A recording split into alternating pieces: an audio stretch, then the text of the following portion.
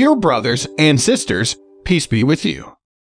Today's devotional scripture is taken from Psalm chapter 66, verse 1 to 9.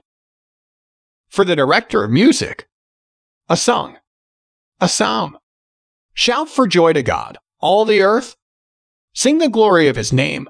Make his praise glorious. Say to God, how awesome are your deeds. So great is your power that your enemies cringe before you. All the earth bows down to you. They sing praise to you. They sing the praises of your name. Come and see what God has done, his awesome deeds for mankind. He turned the sea into dry land. They passed through the waters on foot. Come, let us rejoice in him.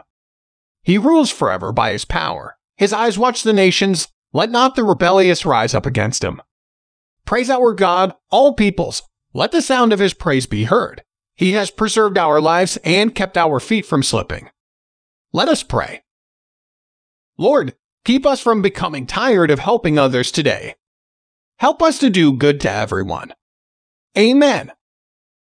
May the grace of the Lord Jesus Christ be with you. Today's devotion is brought to you by Growing Faith at Home Ministries.